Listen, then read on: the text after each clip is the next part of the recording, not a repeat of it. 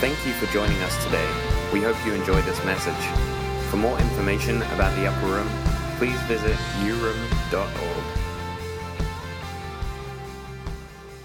I feel like I'm a man on a mission of late.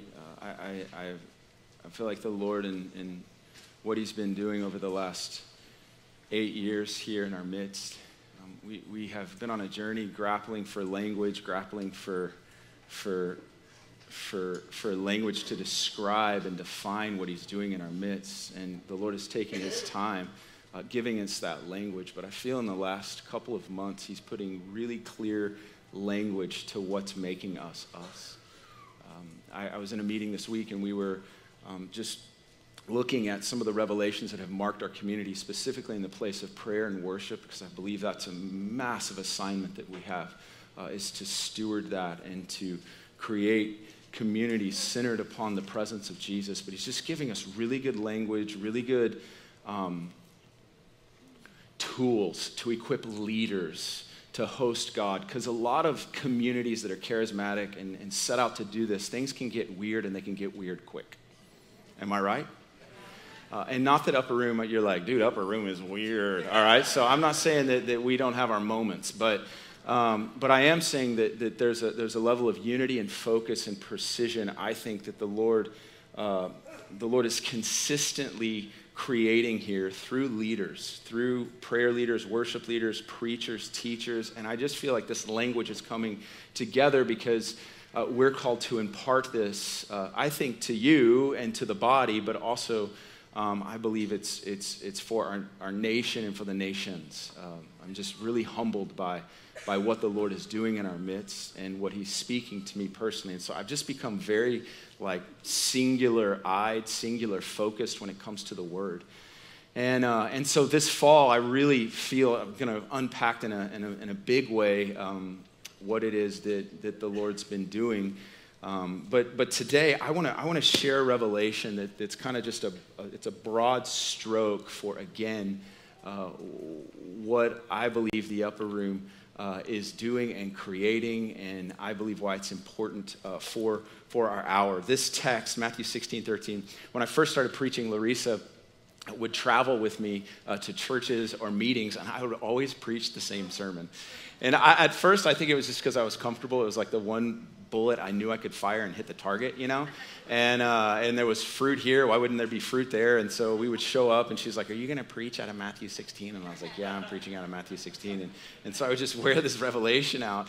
But it hasn't been until the last month that the Lord has really hit my heart as to why that revelation was so significant for me in that season when He was forming a message inside of me. And now as a leader, I feel like you'll be able to see its importance. And it's probably a text that many of you have read.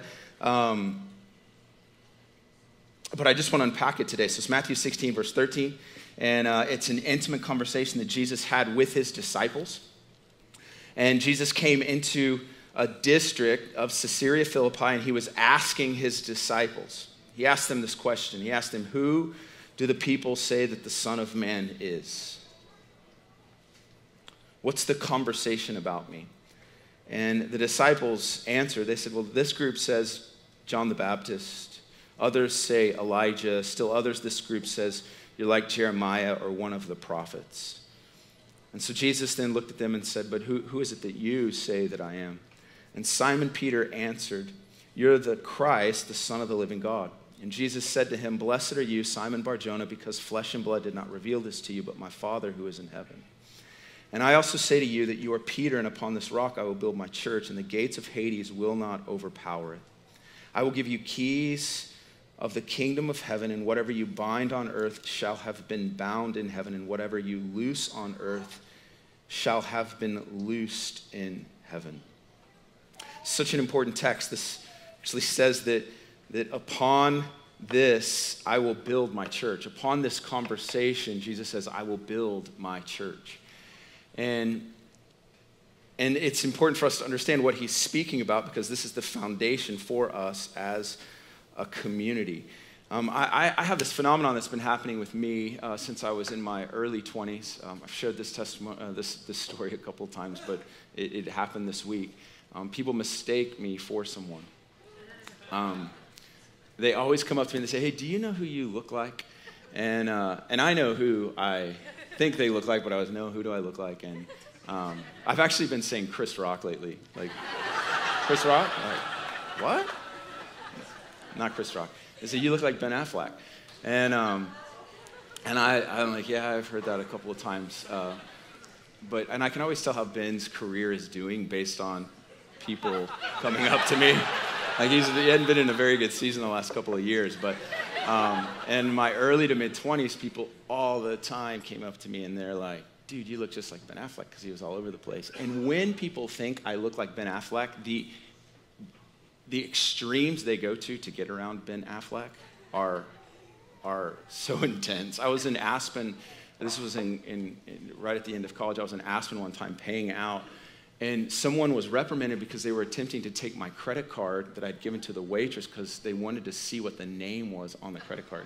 Thought I was Ben Affleck. I was in Vegas one time, and a cabbie was dropping me off at a hotel, and we were staying at a motel actually, and he said, Mr. Affleck, why are you staying at a motel? He like legitimately thought I was Ben. And my favorite story is I was single at the time, and it was New Year's Eve. We were on McKinney Avenue at a restaurant bar, and I was with two other single guys and then a couple, a friend of mine. They were married. But when you're single and the ball, drops and hits midnight, you are like faced with that reality that you're single. Everyone else is going to kiss someone. So you have to plan like your first 10 to 15 seconds of the new year. Like, what am I going to do? I don't have anyone to kiss. And so we're like gearing up for it. The ball's dropping, and midnight comes, and all of a sudden, God is my witness, I feel these two lips pressing on my lips, just like someone is like, and we pull back, and it's this woman. I've never met her before. She's in a sequenced dress. She's dressed to the nines, just ready for New Year's Eve. She looks just like Queen Latifah, for the best way to describe her. And she's snapping like this, and she was saying, I was waiting to kiss Ben Affleck all night long.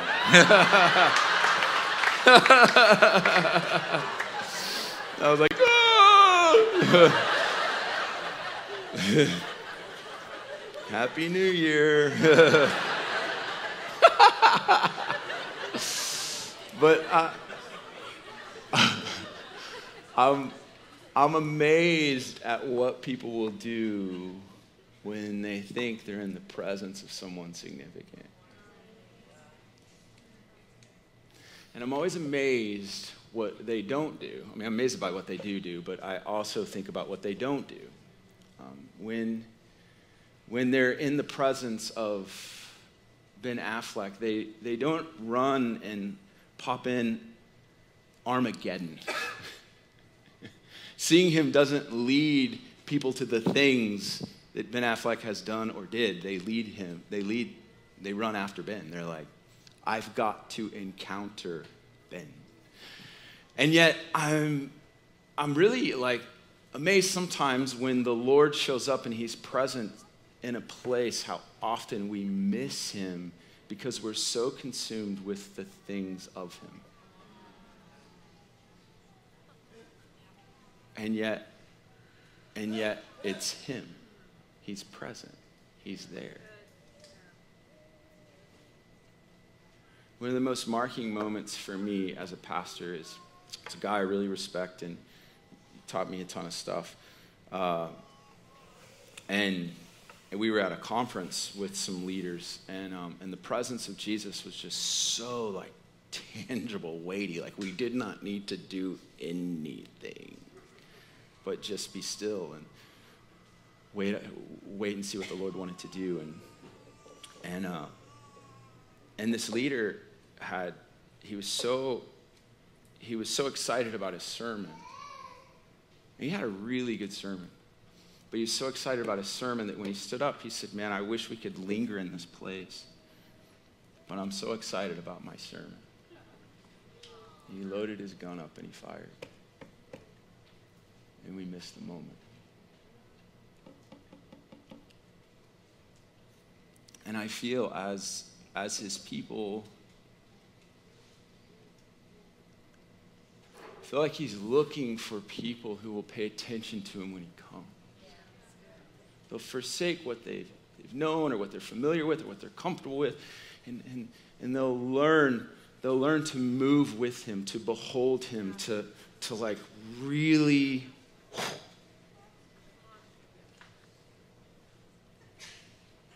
And I feel like he's asking his people this question in this text. I feel like he's asking them, hey, who is it that the people say that I am? Because right now, culturally, if you like take a thermometer and put it in the waters to determine like what people are saying, or you try to figure out who Jesus is based upon guys like me, or based upon your Twitter feed, or based upon Facebook, like you are going to be extremely confused. Like there are so many varying opinions about the man Jesus. There are so many varying approaches to the man Jesus. And I believe the Lord is asking this question because He is ready. He is ready to reveal himself to his people in such a profound, real, tangible way in this hour. But we have to realize that what we've known and what we've heard and even what we've experienced can hinder us from seeing what he's revealing today.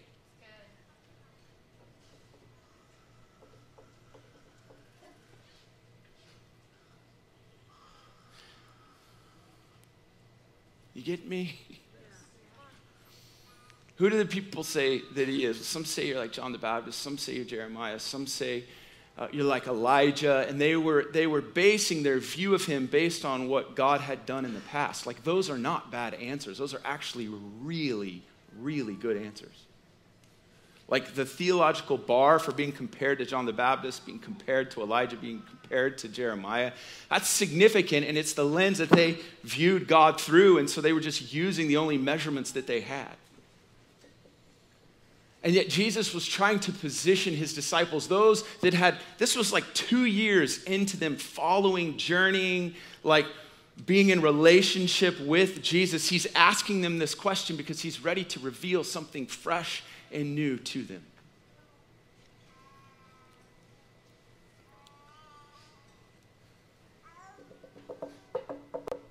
We do it today. I could name names of men who embody a message that God is using, that God is blessing, that God is associating with, but just because you know that message and just because you know that ministry and just because you know that church does not mean you know him. It really doesn't. Like it's all unto you personally. You fill in your name knowing the man Jesus. Like you knowing him. I want to know Christ. I want to know Christ. I want to know him. I want to know the power of his rising. I want to share in his sufferings. I want to know Christ.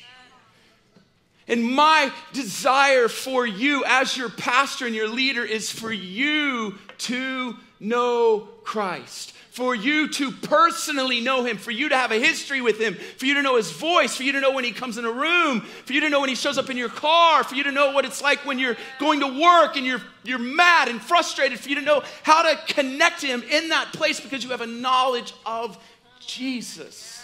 It is all about Jesus. It's not about church. It's not about preaching. It's not about worship. It's not about songs.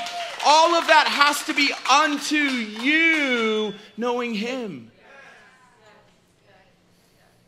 It's like,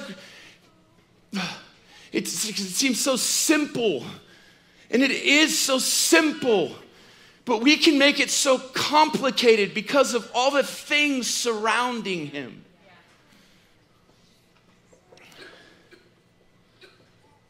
Who do the people say that I am? As a church, it's been hilarious. Like this thing, it's like, oh man, you're just like this church, or you're just like that church, and the comparison game that begins, I'm like, man, I don't know who we're like. I've got my eyes fixed on one man. That's all I know to do. This guy came up to me and gave me a prophetic word this week. I don't think he's from here. It wasn't a very good prophetic word. It was top 3 worst prophetic words I've ever had. Top 3. But the way that he put it was very, very direct, very specific, because he had heard from the Lord. And there were other things he wanted to do, and I just said, hey man, I really appreciate you. Would you just pray for our church and pray for our community? But I'll weigh this word and move on. But here's my point, is that I know the one that he's speaking for. So you're coming to me and you're going to share something about my best friend, what my best friend is speaking to me. I don't know you, but you're going to come and you're going to share what my best of best friends, the source of my life, the one whom I have, he's my everything. Like he's my everything. He's my passion. He's my pursuit. He is my everything. I love this man. And you're going to speak for him to me. And you're going to say, he's saying that. That's not what he's saying to me. Now listen, before I am a man submitted to elders and leaders, and I have people that pray for me and share words with me and correct me. But Blow Joe from the street just shows up and he's going to give me a word about my best friend and what he's saying. I know his voice. I know his voice. I am connected to him. He's my shepherd. But my fear is that some of us, man, that word, our wheels get topsy-turvy, you know. We're like, I don't know what to do with that. Because we're living secondhand. We're living from what we heard someone else say about him. And we're content with that. But I just feel in my heart, I just feel so deeply in my heart, like the Lord Jesus, he wants you to know him. It's not just you want to know him, he wants you to know him. And that's good news. I think we have to be mindful about who people say that he is. I felt like the Lord said this to me. I don't even know if this will make sense. It made sense in my heart, but I felt like, who do the people say that I am? It's like if you're listening to what people are saying about him and you're not going to him, it's kind of like a weird form of gossip. All these people talking about him but not talking to him. He's resurrected, alive, seated on a throne. He has eyes and ears, hands and feet. He is a living being that we can approach and talk to. Even now, as I'm talking to you about him, you can talk to him. It's crazy.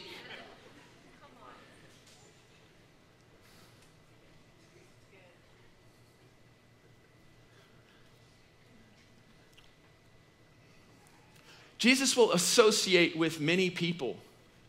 Jesus will, he'll just basically associate with anyone. But you need to know that he stands alone. He stands alone. Like who he is,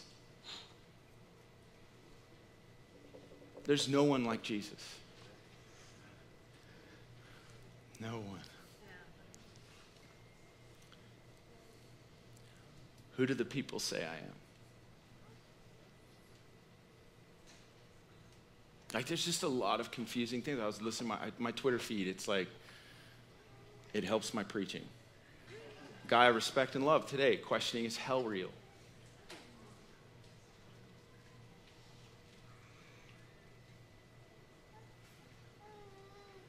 Another guy, it's like this,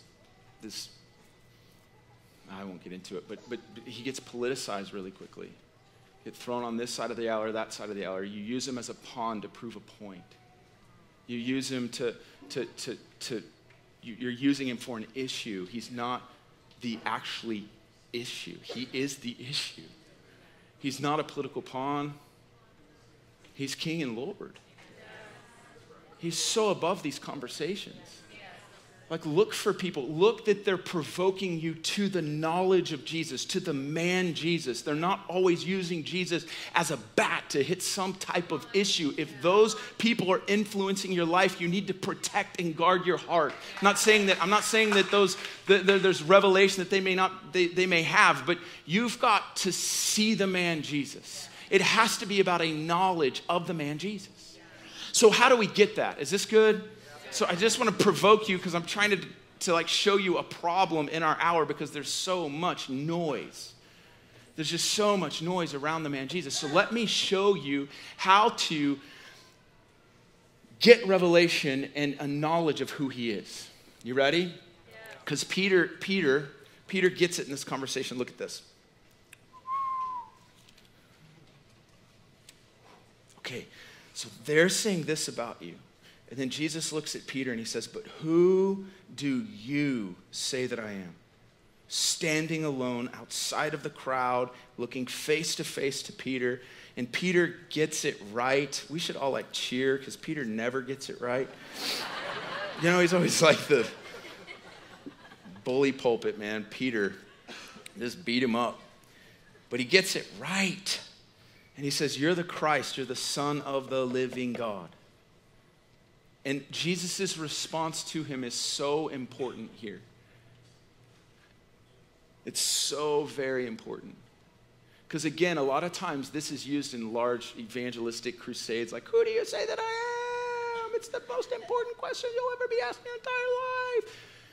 But he's not asking it as an evangelistic thing. He's asking it to intimate followers of him. He's looking directly at their eyes and saying, who do you say that I am? Who do you say that I am? Who do you say that I am? Who do you say that I am?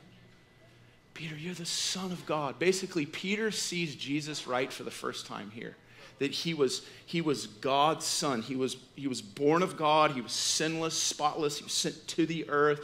Like he comes to this revelation through these words. It's such, like these words do not describe what's taking place in Peter's heart. God is doing a tremendous work in Peter's heart, revealing who Jesus is. Even though Peter was familiar with him, something is shifting. And then Jesus looks at Peter and look at what he says. Jesus looks at Peter and said, blessed are you, Simon Bar-Jonah, because flesh and blood did not reveal this to you, but my Father who is in heaven. So what happened in this moment, and this is really important for us Upper Room community, because I feel like it's one of the things that we're learning to house. His presence transforming lives. It's the Holy Spirit transforming lives. But I believe one of the ways the Holy Spirit transforms lives, and this is really, really important for you to see, it's so foundational to your faith, is Ephesians chapter 1, verse 17. Paul, it's an apostolic prayer. He's praying for the church in Ephesus, and he says this.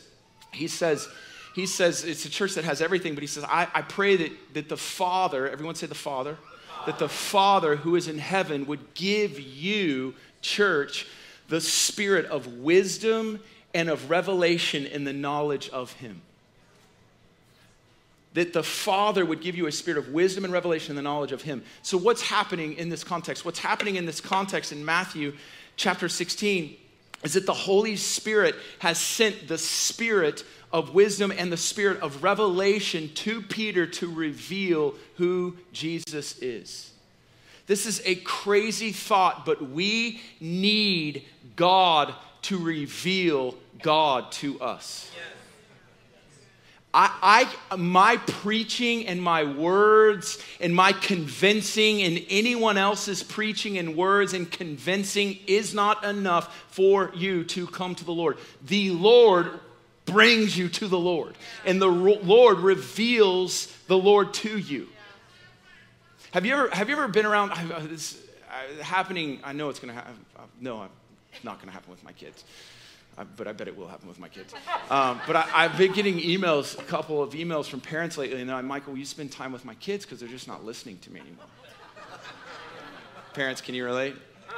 Like as they get older, it's like, can you just say what I've been saying? Because they can't hear it from me. But if you say what I've been saying, they'll hear it from you. You ever had that happen? Or like yeah, I've had that happen I think my wife and I have had this exchange. Like she'll be saying something to me or I'll be saying something to her. And then we'll all of a sudden come back around to one another and we'll say what they've been saying the whole time. And they're like, I've been telling you that this whole time. But you like come into the realization of like, the sky is blue. No, I've been telling you the sky's blue. No, really, the sky's blue. It's like you come into this understanding that you couldn't come under unless like something just shifted, something just changed. And I feel like the Lord is creating places like the upper room, and I feel like the main thing that we've been housing, studying, and understanding, and what the Lord is giving, I believe, really good language and practical tools to do is to be in relationship with a spirit of revelation. The spirit of revelation that reveals the man Jesus.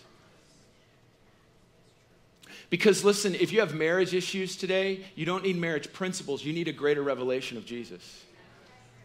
Because a revelation of Jesus can help you in your marriage. If you have financial issues, listen, I'm for financial principles and all those things, but you need a revelation of Jesus as your provider. Like the revelation that Jesus will bring about himself to you will position you to live differently towards your issues and towards your problems. It's a revelation of who he is. It's a revelation of his character, of his nature. It's a revelation that peels back our eyes so that we can see differently our trial, our situation. And so Peter gets this revelation. Blessed are you, Simon Bar-Jonah, flesh and blood. It was not given by man. It was given by God. And it's the Father's pleasure to reveal Jesus. This is the thing, is that it's the God the Father's, his favorite thing to do is to reveal his Son to you. Like it blesses him for you to know how beautiful, wonderful, and worthy the man Jesus is. When you come into that, it pleases the Father. It ministers to his heart. That's...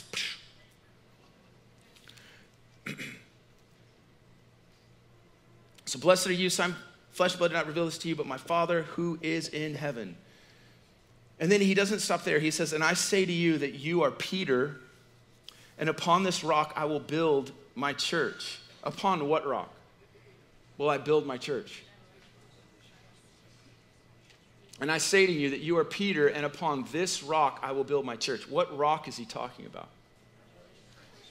It's Jesus. Jesus is the rock, yes? Yeah. But it's not just Jesus being the rock. It's the revelation of the rock that he builds his church upon. Does that make sense? That's a really critical thing to understand. It's the revelation of the rock that he builds his church upon. So the church is built on the revelation of the man Jesus. And it's a living revelation that we're corporately communing with. So let me just give you an analogy.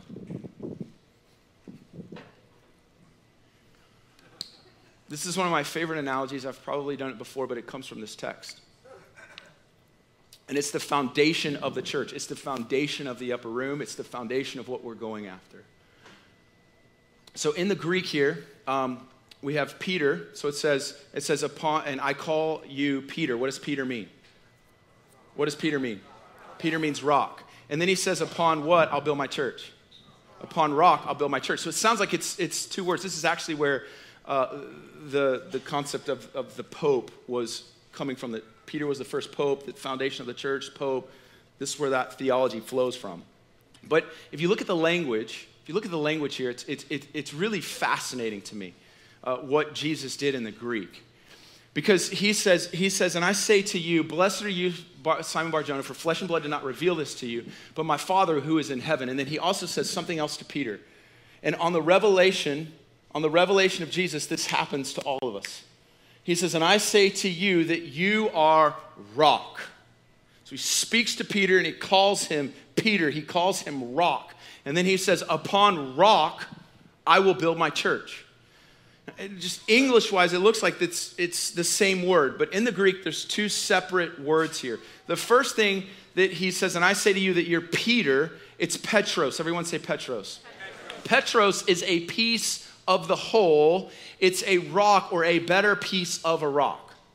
So Peter is a piece of a rock. It's actually a small stone. So he says, and I say that you're Peter, so I say that you're a piece of the whole. But then he says, upon Petra, or upon rock, Petra, a different type of rock, I will build my church. Now, Petra is a large, massive rock, a large boulder, a foundation stone, a boulder-forming landmark. So in essence, Jesus is saying that upon boulder, which is Christ, I'll build my church, but you're a piece of me. As you see me, you'll actually see yourself in me. Upon Petra, foundation stone, I build my church, and you're a piece of that whole. It's the apple of his eye analogy. It's being able to see him rightly, but something happens when we see him rightly based on, so, Robbie, can I use you as an analogy? Yes. Do y'all know Robbie Dawkins? It's my good buddy. Oh my gosh, this is a perfect shirt for this analogy. Okay, so this is what was happening, and this is what the Spirit of revelation does. So Robbie is Jesus. Everyone say hi, Jesus. So we'll sit, and Jesus is over here, and we're like worshiping, seeing him, hearing Miller talk about Jesus. We kind of have ideas about him, and all of this is this process of the Lord drawing you to him so that you can see him. But what was happening to Peter in this time, Peter had seen Jesus do miracles. Peter had heard him preach, heard the Sermon on the Mount, been called into to leave everything and follow him. I mean, Peter was in relationship with Jesus, but what the Spirit of revelation does, and what it's doing in Matthew 16, is it is positioning Peter to see Jesus in a way that he had never seen him before. And one of the analogies, I love David, one of the identities that David used in Psalm 17:3, and then it's also used in Zechariah, is that we're the apple of God's eye. Now, to be the apple in someone's eye, you have to see your reflection in their eyes. It's a term of endearment. And so for me to be the apple in Robbie's eye, I've got to be pretty intimate and pretty close. Right? Can you act like you want to see me? Okay. It's me, buddy. Okay. So, that is such a creepy shirt. Who is that? Lonnie Frisbee. Lonnie Frisbee. Oh, wow. Whoa. So, this is the Spirit of revelation. This is what it does. This is the Spirit of revelation's goal. The Spirit of revelation's goal is to position you to see Jesus, to fix your eyes on Jesus, and for the Spirit of revelation to reveal his favorite subject, which is this beautiful man, Jesus. Yes. You are. Jesus. So I get mistaken for Brad Pitt. Oh, Brad Pitt, Ben Affleck, Brad Pitt. So, can you see your reflection yet? Not yet. I'm really trying.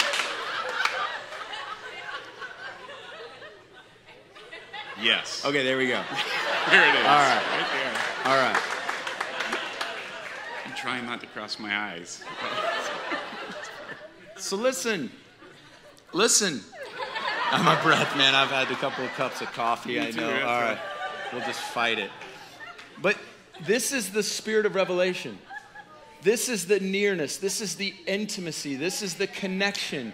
And listen to me. It's so vital because okay, I see him rightly, but it's so important that Jesus didn't stop that you're just seeing me. As you see me, Peter, you're actually going to see yourself rightly. Are you following me? It's like as I look in and I see him, all of a sudden he reveals me in him. So it's not only that I get a revelation independently of who he is, I also get an understanding of who I am in him. Because I say to you that you're Peter. And he releases identity that's beyond the conversation of culture. And when you tap into, hear me, when this is your world, when this is your source and your reality, when you're living, pursuing, going after wholeheartedly this connection with the Lord, there's nothing like it.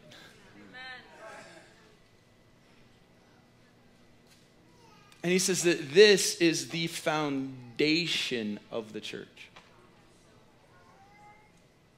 Is the revelation of Jesus.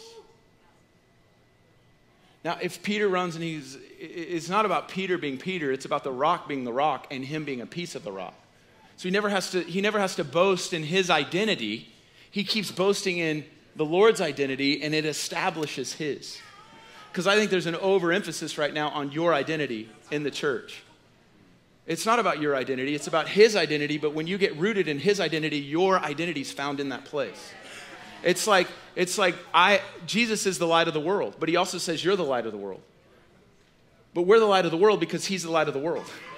But as soon as we go, we're the light of the world, he goes, no.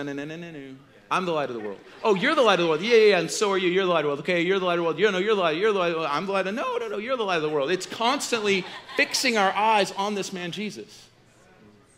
It's deeper than principles. It's deeper than it's just, God, we've settled for lesser things. And I believe the Lord's looking for corporate bodies that will position themselves in this way and forsake everything else for that. It's why we're trying to do this thing morning, noon, and night. Live a rhythm of it.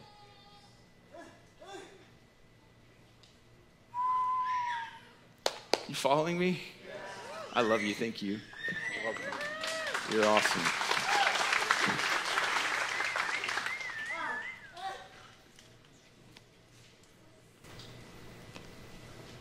And then he ends it by saying, I will give you the keys of the kingdom of heaven.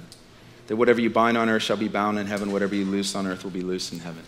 I believe it's from this position that we are the ecclesia. That we release the Lord's will on the earth. That we loosen, we bind. Why? Because we see who he is. We know what he wants to do. That's the praying church. That's the house of prayer. That's who we are. The ecclesia, the governing body of Christ. Based on the revelation and identity of Jesus, us establishing ourselves in that place and moving forth accordingly. Thank you for listening to this message. For more information about the Upper Room, please visit europe.org.